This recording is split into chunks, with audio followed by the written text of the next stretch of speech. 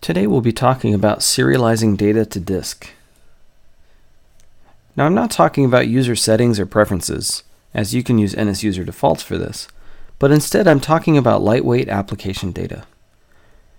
Things like login metadata, such as when your login expires, or caching activity while offline.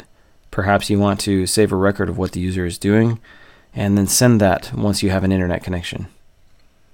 Or perhaps simple user-generated content, such as the records of data that the user is creating in your application.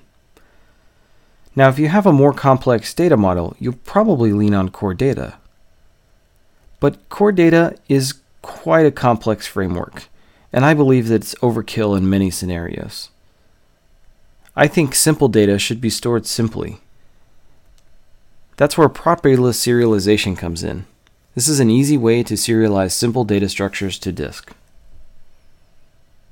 Now here's a code sample. Here we're taking an array that has 3 strings in it, and then we're calling the write-to-file atomically method, passing in a path. That will write it out to a plist file format.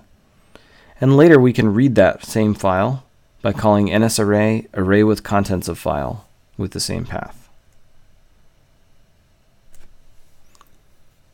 There are some restrictions though.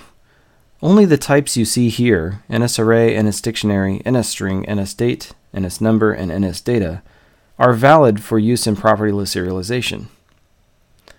For example, if you take an NSArray that contains NSURLs, that will not serialize. In fact, it'll silently fail, and it can be quite frustrating. Instead, you have to convert all of these NSURLs to NSStrings so that it can be serialized. So let's take an example of how this will work. Now here I have a sample Xcode project called Bookmarks, and basically it comprises of a couple of view controllers that allow you to list and add bookmarks.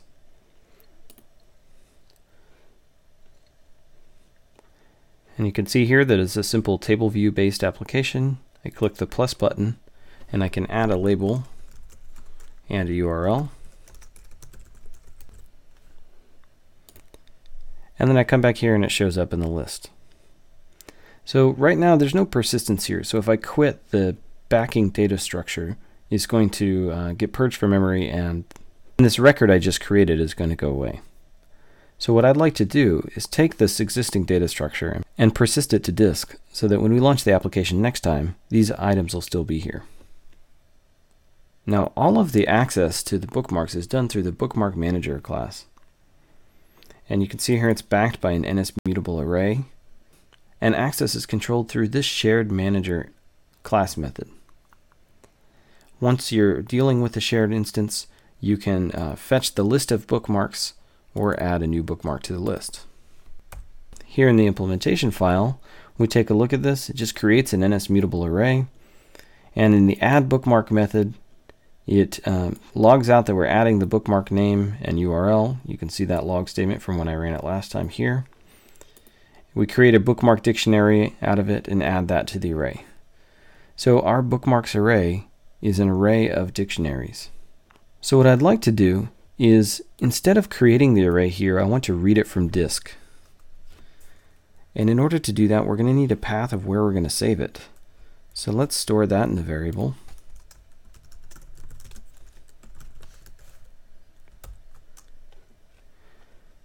In the initializer, we'll set that path up.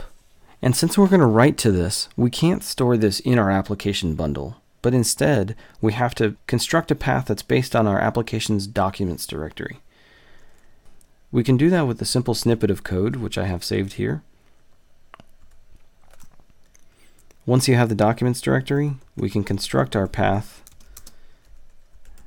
by appending onto that, string by appending path component, and passing in our file name.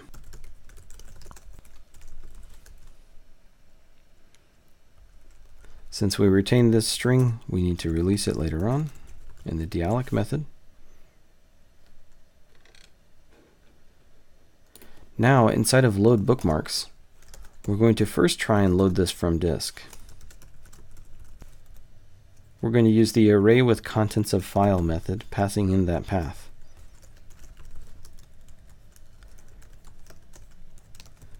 And if it wasn't found, then we just need to create a new one.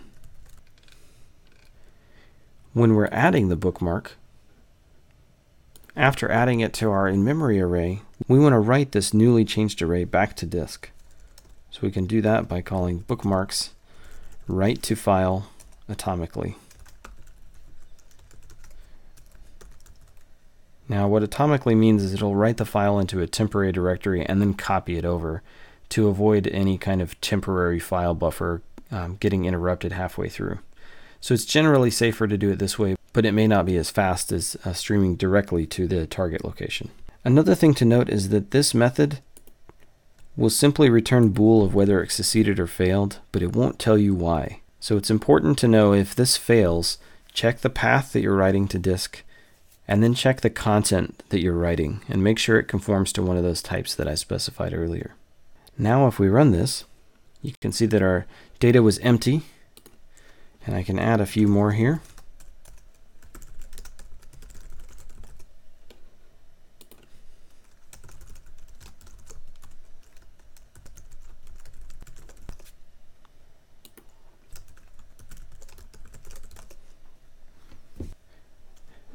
And now if we quit the application and make sure that we kill it from the background task, when we run it again, we'll see that these items are still in the list.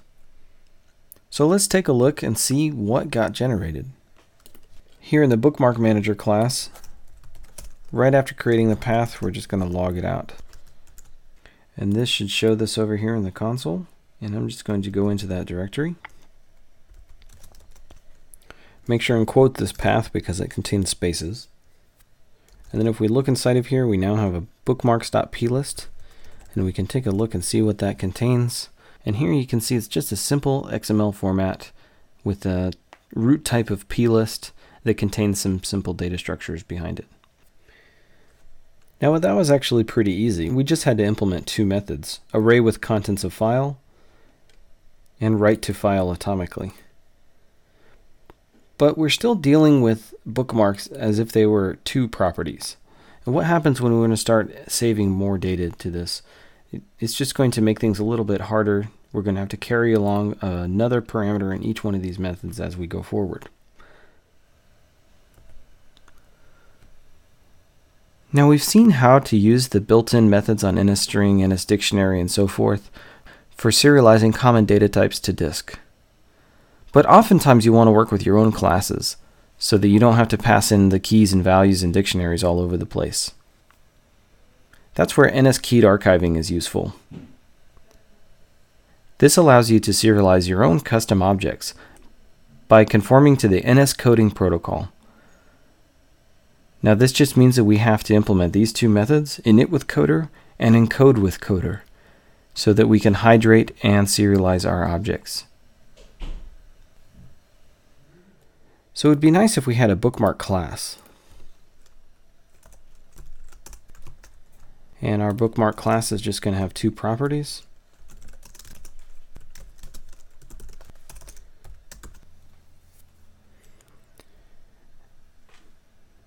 Now that we have this simple object, we'd like to be able to save this object directly without having to worry about converting it to a dictionary to save with the property list formats. So we can do that by complying with the NSCoding protocol. Now that requires us to implement two methods. One of them is initWithCoder.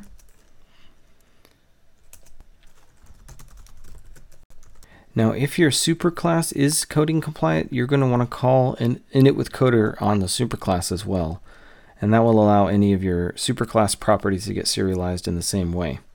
In our case, we're just inheriting from NSObject, so we can just call superinit. So on our decoder, we simply want to call decode object for key. And we're going to pass in the key of label for our label. Store that in our label property. And for the URL, we'll do the same. Decode object for key, URL. Now you can take a look here and see that you can actually decode all different types here. So if you have your own CG point, CG rex, if you want to serialize Boolean values, any other kinds of opaque data types that aren't supported in propertyless serialization, you can use here. And if not, you can convert it or break your objects down into those components. So we have one other method to write, and that's called encode with coder. Now, same thing goes here. You might want to call super encode with coder to make sure that your superclass gets the chance to archive its properties.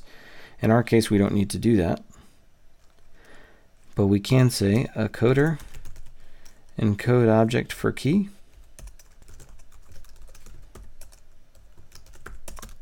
Now, it may be a good idea to convert these into constants so that you don't make a mistake and type the wrong key here, and that would result in some pretty hard to diagnose bugs. Okay, so now we have a bookmark object that's NSCoding compliant. Now, how can we use this in our bookmark manager? Well, here in our bookmark manager, right now we're taking a bookmark with a URL and a name. But instead, I want to take a new approach, import our bookmark class, and refactor this code to take in a bookmark object.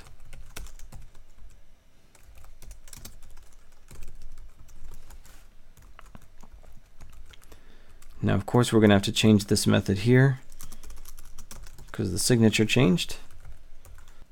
This becomes bookmark.label and bookmark.url.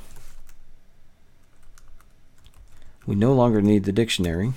We want to add this bookmark to our array, but instead of calling this write to file directly, we're going to use NSKeyed archiver,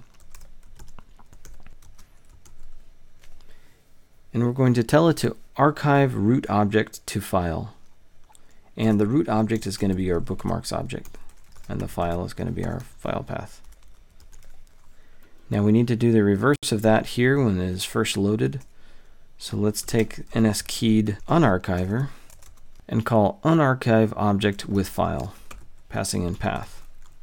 Now that's going to return the root object, which is our bookmarks array. And we just need to retain that. So that gets rid of this line. And now we just need to correct the usage of it right here.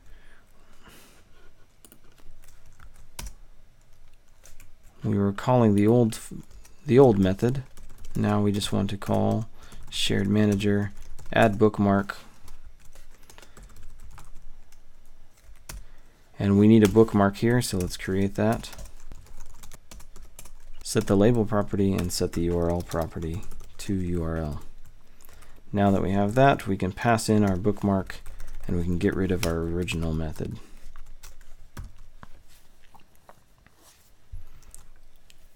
Let's go ahead and run this and see how it works. Now, it's going to crash here because the path that we had before contains some serialized plist format data, and now we're trying to load it as a keyed unarchiver format. And these file formats are just incompatible with each other. So you may want to choose a different extension here, maybe something like that, so that you're guaranteed to start with a fresh file. Now, this does point out a pretty glaring weak spot in this type of data serialization. If you're using something like Core Data, you'd probably have a migration built for you to translate the data format in the old format into the new format. And these formats are going to be very rigid. And what that means is you're going to have to write this code yourself. So if you had deployed this already and then decided to change from propertyless serialization to keyed archiver, you would have to write your own mapping code to support all of the existing data that somebody had in the old format and convert it to the new format. And that's just one of the drawbacks of using this type of serialization.